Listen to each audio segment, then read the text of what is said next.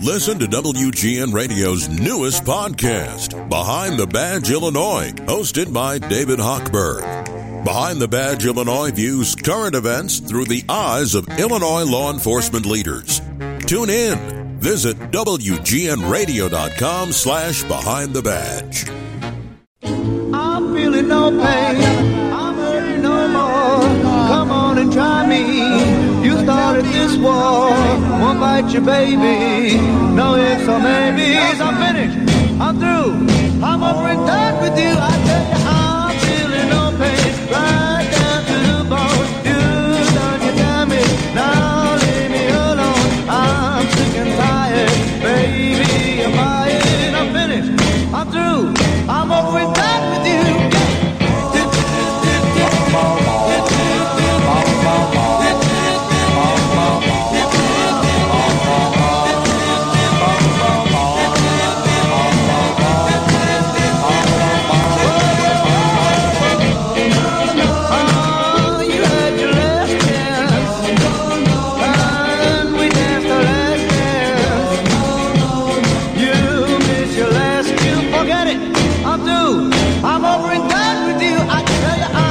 I picked it for the title, Feeling No Pain. Decided I'd make that our solidarity song. That's a feature G instituted at the start of the 8 o'clock hour every night, every weeknight. She does a song and a shout out to all of the first responders and healthcare workers and everybody who's getting us through this. So that's the Del Satins, Columbia Records, 1963. Didn't chart. Dion DiMucci co-wrote it.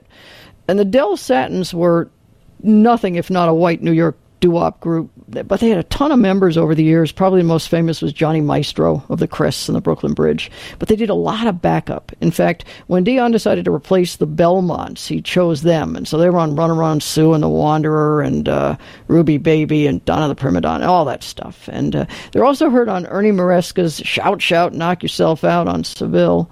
They did a lot of stuff for Alan Freed. They wound up, like I say, on Columbia for that record with Feeling No Pain. There were regulars on Clay Cole, who was the kind of TV dance king in New York City. And so where's the Chicago connection? I have one for this, actually.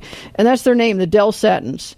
They idolized the Dells. So Del from Del Satins was the Dells. And, of course, you can imagine Satins came from Connecticut's Five Satins of In the Still of the Night fame.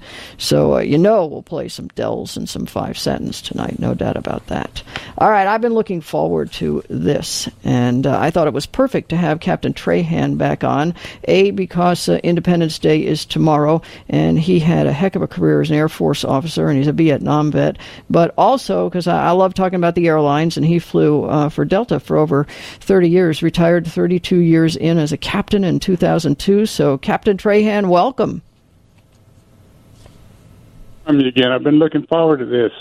Me too. Thank you for the books. I read the Delta one first, of course, and just you couldn't pry me away from that book. I loved every page of it. And what was most interesting to me is I decided I'd read the Air Force years next, and I have absolutely no connection to the Air Force. And I thought, I wonder if I'll like this. And early on, it just captivated me. So you're a great writer. Well, thank you, Riley. I appreciate that. I was wondering what direction this would go tonight, because you've got so much to choose from reading those books. Well, I do, and I have not finished the third one yet, but of course, this is a wonderful trilogy, but The Gift, The Beginning, the Air Force years, and the Delta years, but you've written so much more, like Delta Deja Vu, and it's all on Amazon.com, so that's just terrific. Are you still writing? No, not a whole lot lately. I'm just kind of...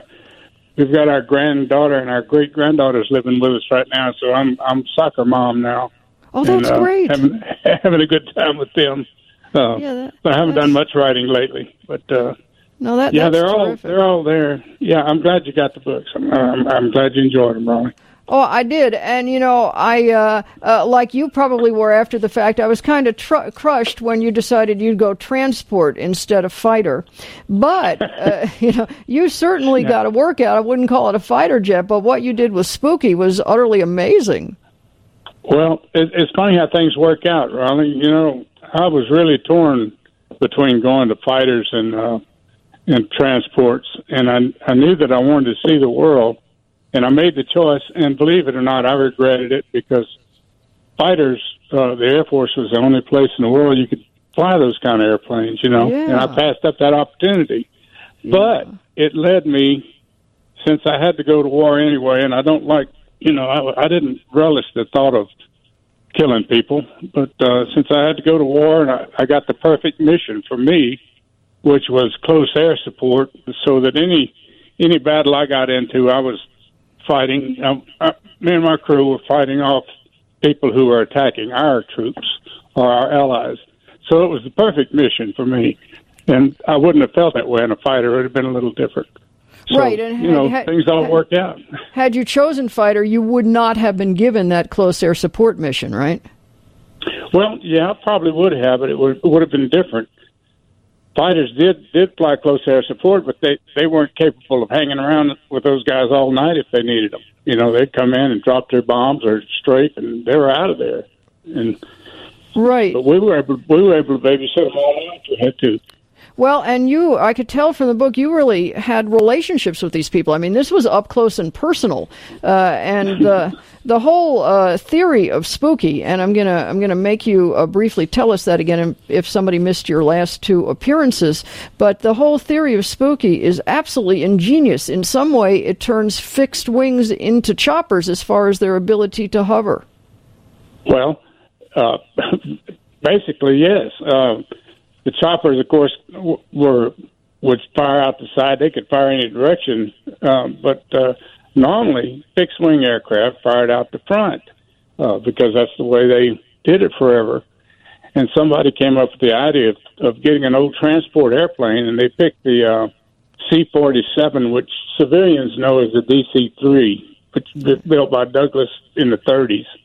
And it was the oldest airplane in Air Force inventory, but they decided in 1965 that there was a desperate need for a close air support that would be able to go out to outposts and units that were on the ground out there and provide close air support at night for them and be able to stay there and provide a lot of firepower. So they picked the DC-3 because they could put 3 machine guns on it. We had 3 7.62 minigun machine guns. They fired 6,000 rounds a minute, and we could, because the airplane was a transport, we could carry 21,000 rounds of ammunition, and that weighs a lot.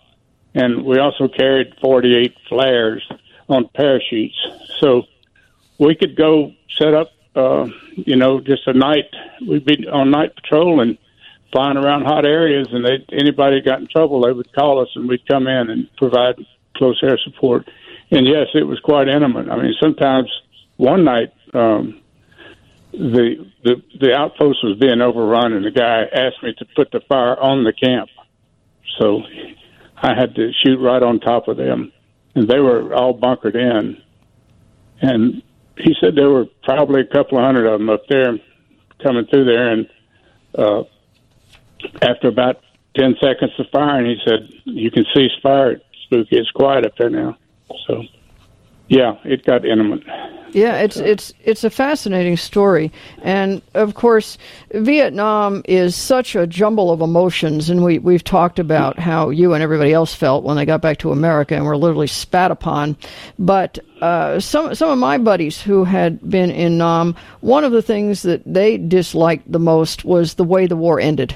They felt that was not a fitting thing to do. Of course, you were already flying for Delta at that time, but how did you feel when you heard the news? I was, but I was still invested in the war. You know, in fact, there were times when, after I came home, that I got guilty that I didn't think about those guys over there every day, because I know that, we were forgotten a lot when we were there. But after it was very, very unsatisfying way it ended. But the whole thing was fought so much politically rather than militarily that I expected something like that. I'm disappointed for the Vietnamese people, that we we lost their country to the Chinese, to the communists. I mean, not the Chinese. Right. Well, ultimately, Well, maybe they're in the that's news not so. today. Not so far off. Of course, your Delta years were most fascinating to me because you spanned the time coming in when we still had the CAB awarding routes and things were very regulated to absolutely the Wild West, as it were, with deregulation. Yes. How did that change for you? Oh, well. Do you know who Frank Lorenzo was? I guess he's still around. I hate Frank Lorenzo. I don't know him, no. but I'll tell you why I say that. I say that because of Al Feldman killing himself in his El Segundo office in 1981. And that was a large result of Lorenzo taking off over Continental.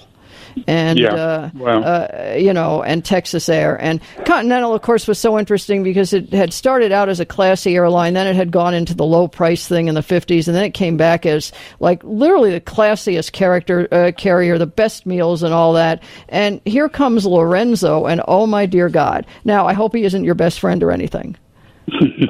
No. I was just going to say. Continental was the proud bird with the golden tail back in those days. Yes. And we loved them at Delta. And in fact, we thought if we ever merged that we would merge with Continental. Yeah. Unfortunately, Frank got them first. And he was the one that started the first low-cost airlines. And he really changed the industry for us. I can't go too deeply into it, but it messed us up for a long time. I didn't care for him either, but good for him. He got his. Well, and he decimated Eastern too. While we're at it, I mean it. And I understand the good points and all that, but overall, when Al decided after Robert Six left that he's going to just eat it rather than deal with Lorenzo, I just thought that was a very sad moment all the way around. Very much so. And I mentioned before, I'm no economist, God knows, but I don't understand the financial model because, of course, back in the Juan Trippe days, it was all about how much mail you flew. You were government contractors. And, they were subsidized with the mail, and the passengers weren't that important. So later on, the airlines had to subsidize with cargo. They would carry a lot of cargo overseas if they did their passenger load wasn't enough. But the thing was we all kind of had our roots, and then after deregulation, it was a fight. It was a mud fight, and it affected just about everything we did. I remember in the early 70s when I first started flying, and when Lorenzo came in, somebody said someday there would be only 4 major airlines. And I think if you start counting them today, there's probably about 4. Right. If you think about it, yeah. And there were dozens back in the day. Oh, there were so many just wonderful regional carriers, of course, who merged to form Republic or what have you. But there were a ton of these, little guys, and run from very good to very awful, depending on which ones. But I read in the book your wife flew for Braniff. She did, yeah. What years was she flying? She flew from 64 to 67. She'd been with him 3 years when we got married. Oh, wow. I know you enjoyed the romantic story of how we met. Oh, yeah. Yeah, you're right, exactly. She was dating your buddy, but... Yeah. Well, now you make me sound like a bum. No. They broke up long before that. Okay. That's right. That's right. Many cities and many miles between them. Yeah. And I didn't have a clue, but she had her sights set on me from way back, and I just didn't have a chance.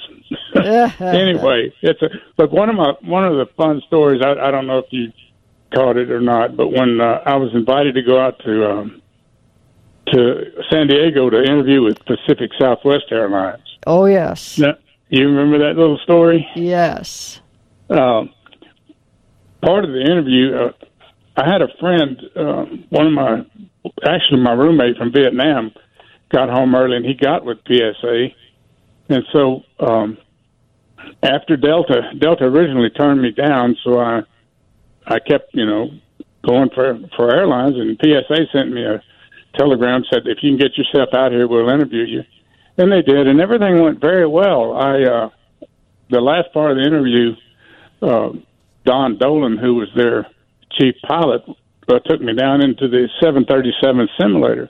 I'd never flown a 737, but most transport jets are about the same. So we flew it, and that went well. And as we walked out of the building, this bus drove up.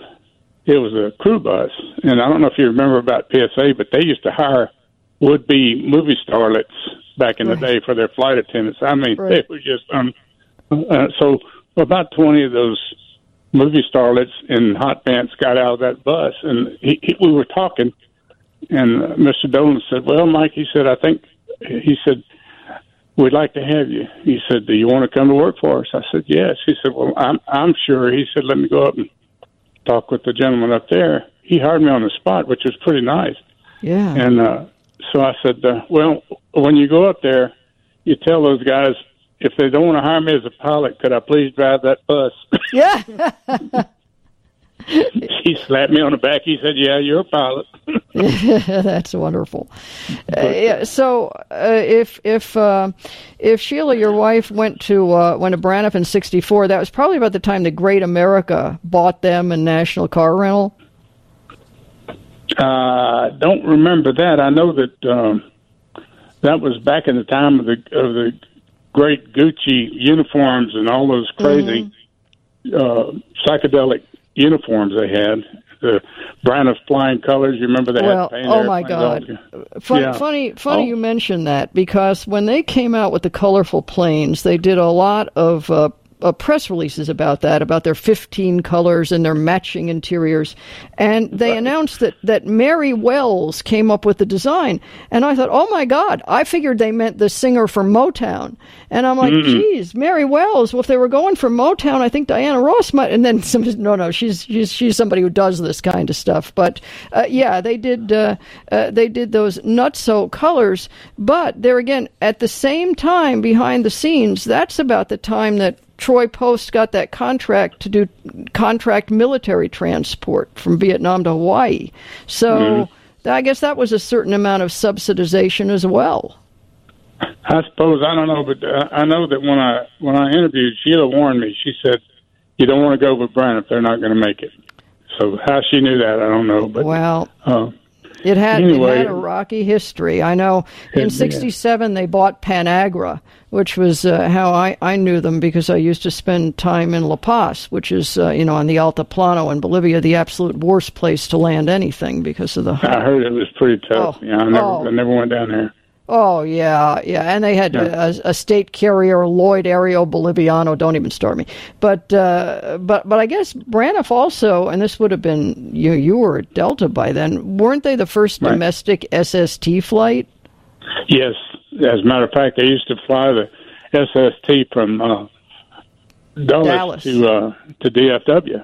Right. And it was Braniff pilots flying it over domestic routes. They flew subsonic. But, yeah, they sure did.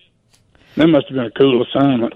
That must have been. And I remember hearing something about that when they went from Dallas to Dulles, and then they changed the flight registration numbers with adhesive vinyl as it took off for Europe.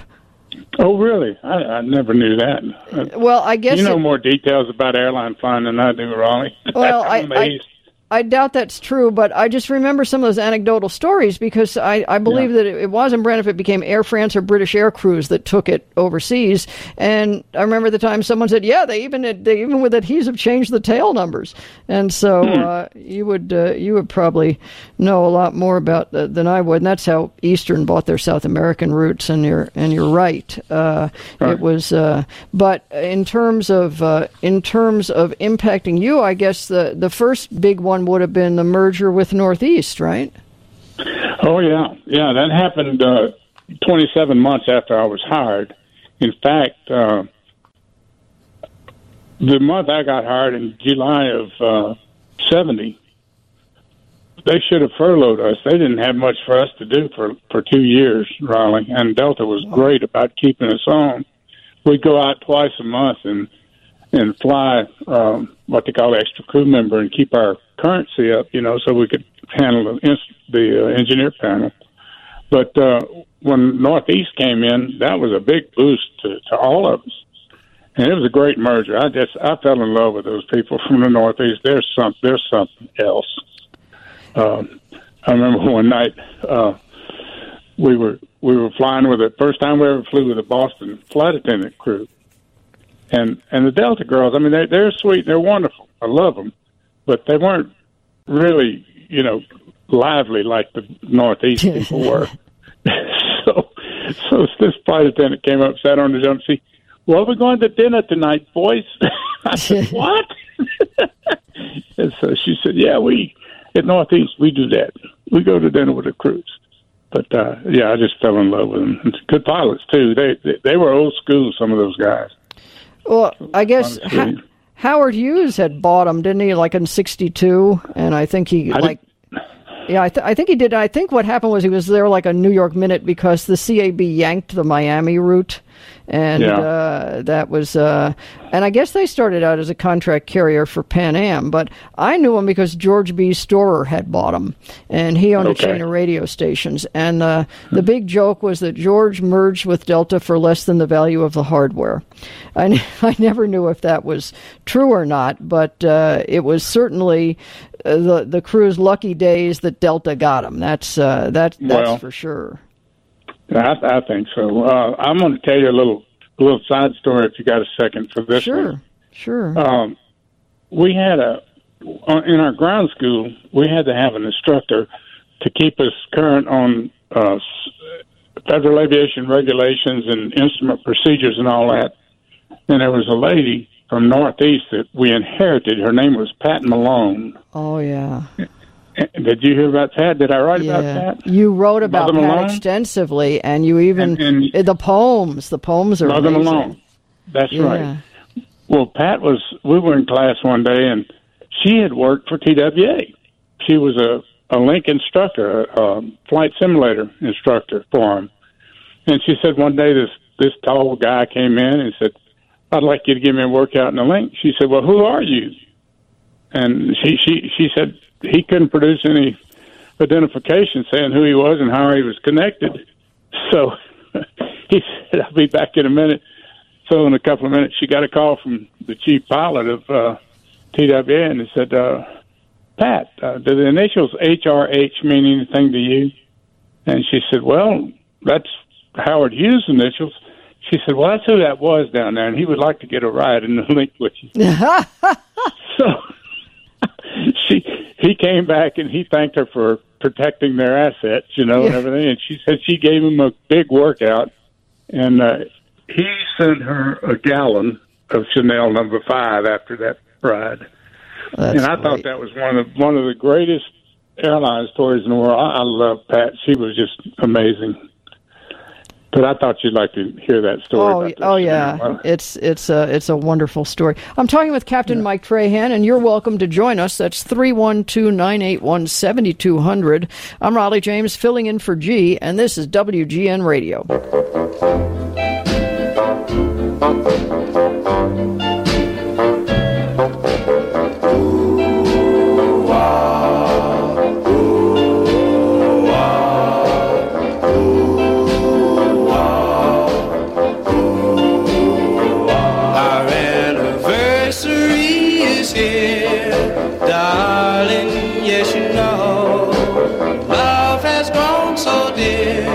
Since that year ago, glad that you're still here, 'cause I love you so.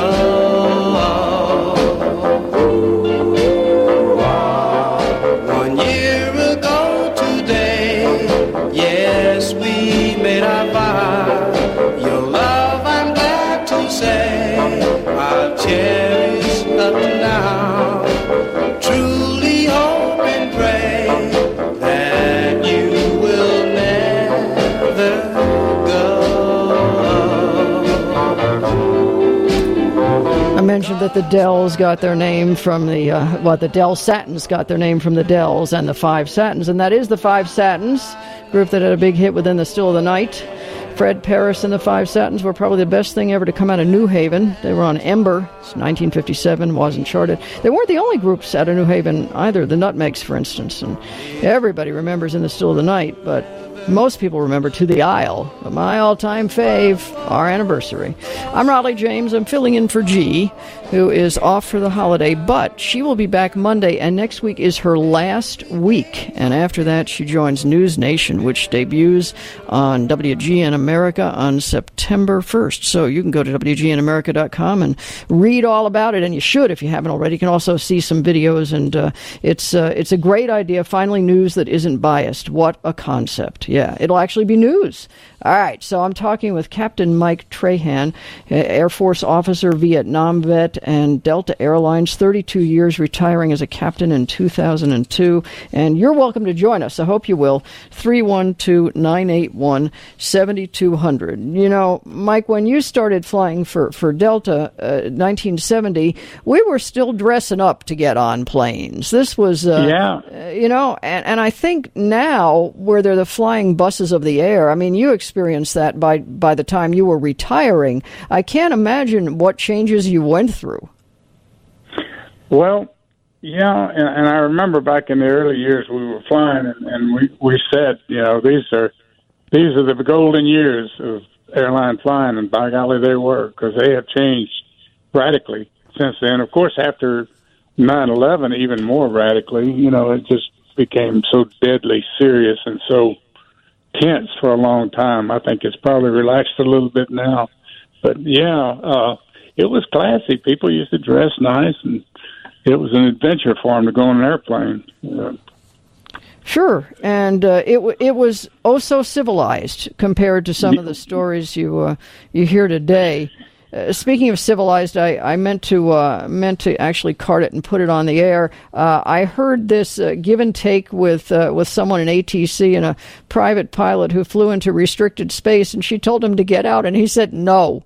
And it was, I mean, it was about 3 minutes of he saying no, I'm not going, and.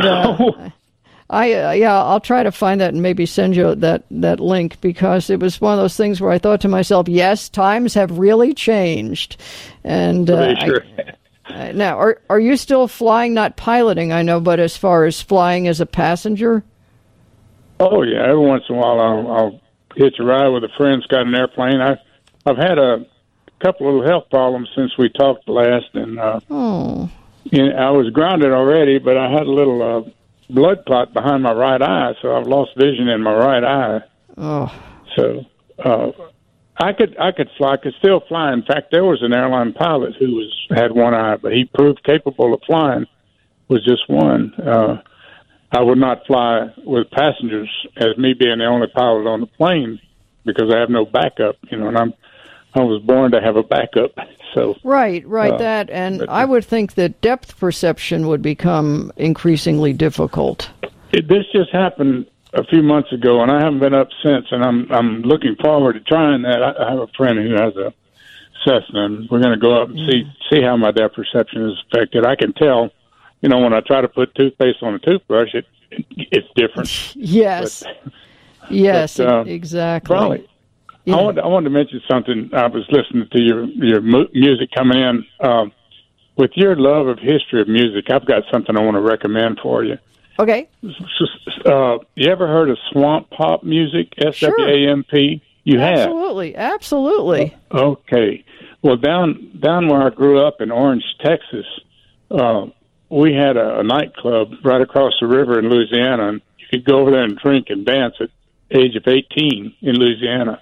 Yeah. And they had local bands, and those guys that started back then became legends in Louisiana, and we're all the same age. They were all high school guys, you know, when they were starting out. Now they're in their mid to late 70s, and they're still making music down there. But it was really fun. It was a lot of fun to dance to that music.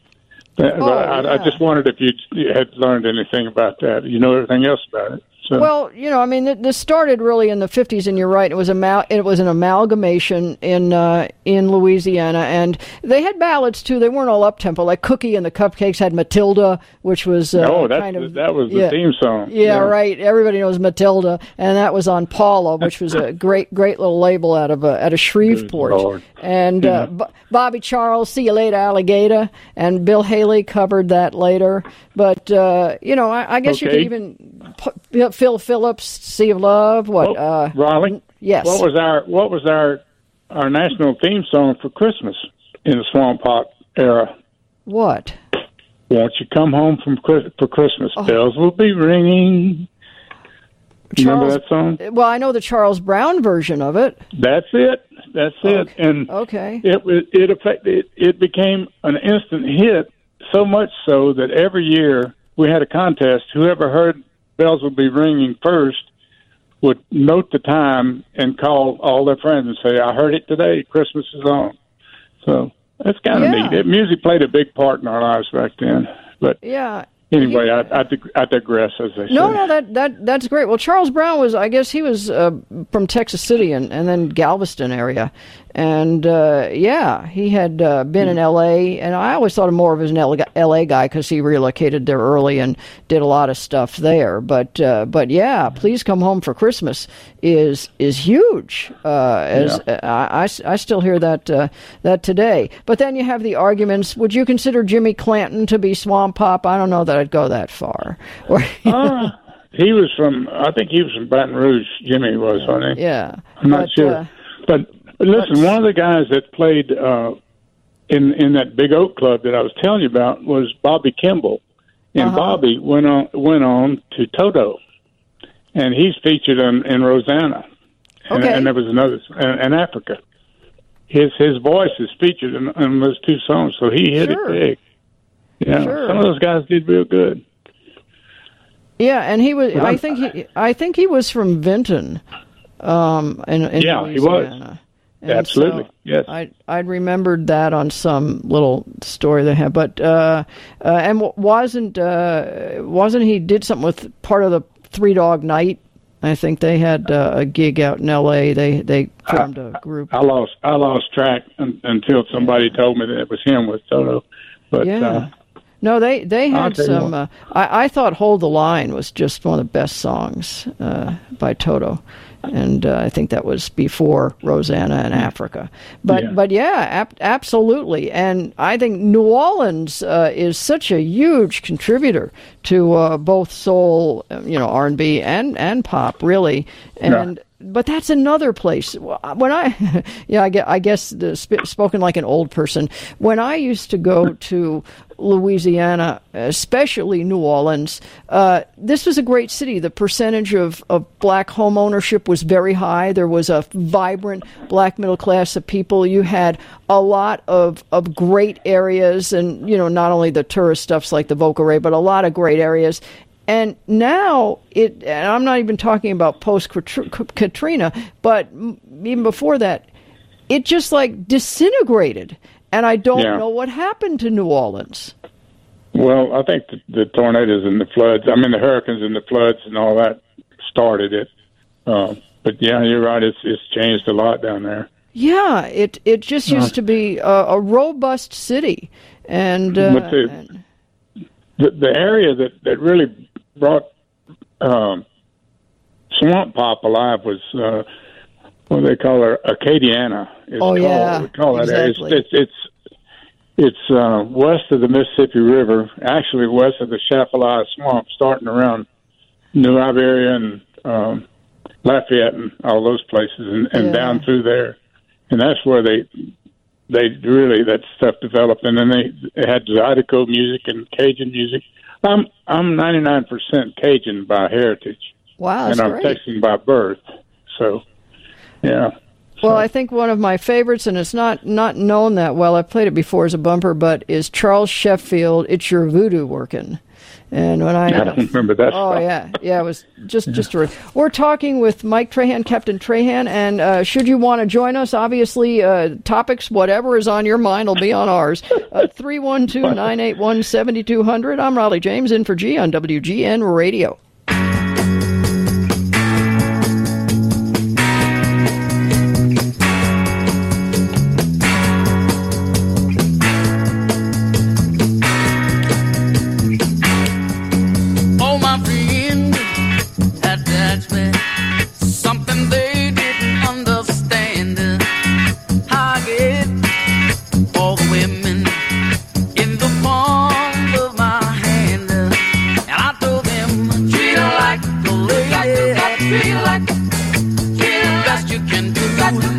You gotta treat her like a lady. She'll give in to you. Lord, look and sink. You know what I mean. I know you've heard that the woman got soon take advantage of you. Let me tell you, my friend, that just ain't no substitute. So you ought to treat her like a lady. The best you can. Apologies for that. I pulled it off a CD. Shouldn't have done that. It is not the original 45 mix. It is the first hit for Cornelius Brothers and Baby Sister Rose, Treat Her Like a Lady, on United Artists in 1971. Got to number 20 on the R&B charts, peaked at number 3 on the pop charts 49 years ago today, which is why I played it, because that was the first record they had released, and it was the peak of the charts 49 years ago right now. They're from Miami area. They recorded at Bob Archibald Music Factory, which really was a factory. It was in the Garment District on 27th Avenue and 5th Street. Now, off the strength of how well Bob Archibald did with the Cornelius Brothers, the Music Factory, by the end of the 70s, was 32-track, and at 5,000 square feet, it was quite the thing. But what started it all was that, Treat Her Like a Lady. I'm Raleigh James. It's WGN Radio. I'm filling in for G. She will be back all next week for her final week, and then you will see her or hear her or be aware of her on News Nation. Go to Jesus, it just chokes me up, obviously. I made the mistake of eating something during the last break, and you can tell it, can't you? WGNAmerica.com. There you go. Or if you're on Facebook, News Nation Now. And we're talking with Captain Mike Trahan about this and that. Really, that's the easiest way to say it, but it's perfect for Independence Day with your Air Force career and being a Vietnam vet. And we actually got a caller, Bob in Indiana. Welcome to WGN Radio. Hello, Miss James. Hi, Bob. I have to tell you straight up that I am so appreciative every time you're on this radio station because I lock in. Aren't you kind? Aren't you kind? And we didn't even have to pay you for that. That's just so nice. I'll take whatever money you want to throw this way. Yeah, right. Well, both dimes, yeah. Okay. Yeah, but I absolutely love your bumper music, and I love your program.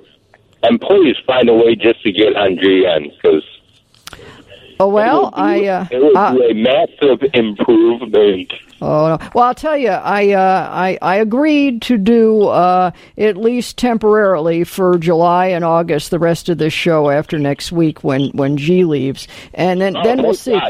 We'll see what happens if I'm still alive after that, because I still have a few radio stations I own and all this other stuff that I do.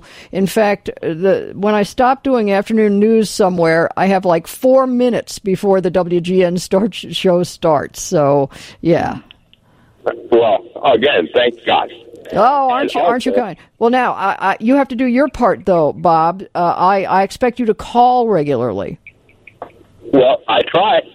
Okay, and also, please, pass on the Cap. I remember Spooky. All right. Yeah, I remember Spooky, and I also remember in '86, the last commercial DC-3 I saw in the States. Ooh.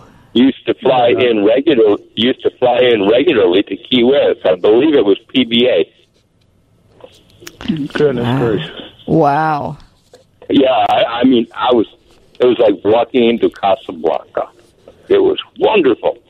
Yeah. So, but again, Kat, thank you. And you done it. So. All right, Bob. Thanks for calling.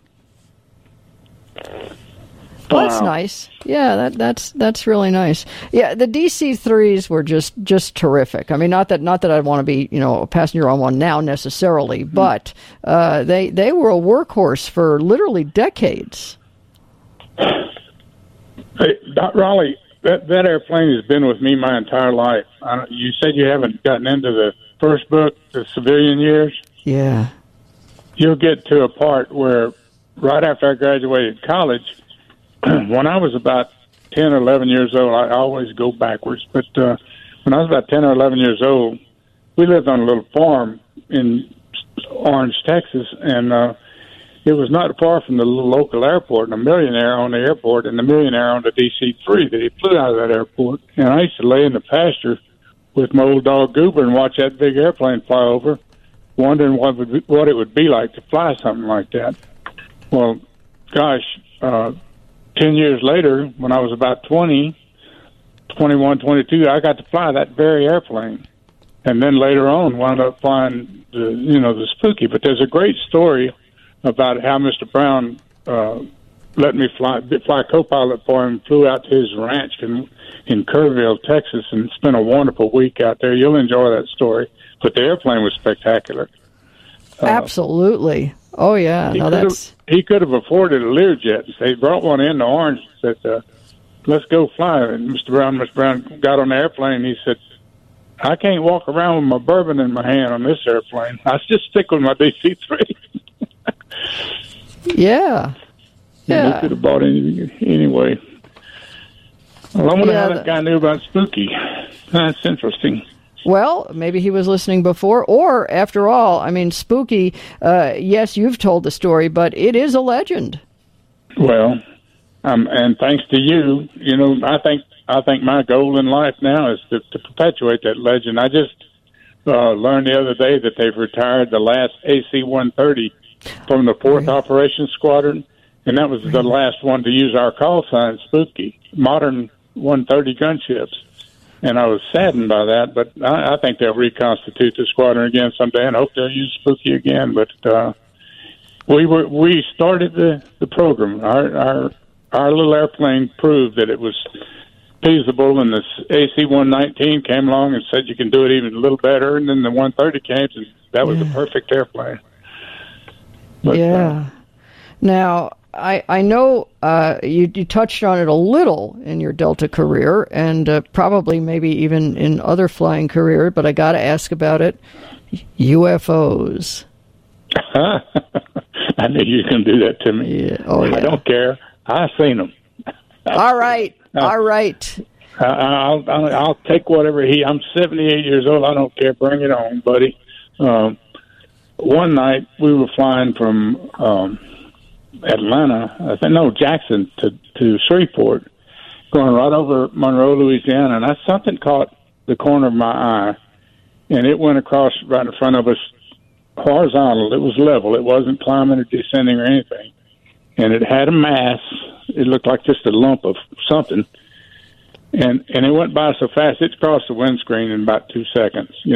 From one end to the other, and just a quick calculation told me it was going better than 2,000 miles an hour. Wow! And thinking that I was just seeing things, I just kind of didn't say anything. And then somebody came on the radio and said there's a little Cessna down below us. He said, Shreveport, I don't know what center it was, but whatever the control was, he said, do you have any fighter jets up tonight? I said, no. He said, well, one of them just went by me going 500 miles an hour. And I said, no, try 2,000. Who said that? I didn't say another word. No, that's great. I can't help but think, they're out there. And I looked hard my whole career.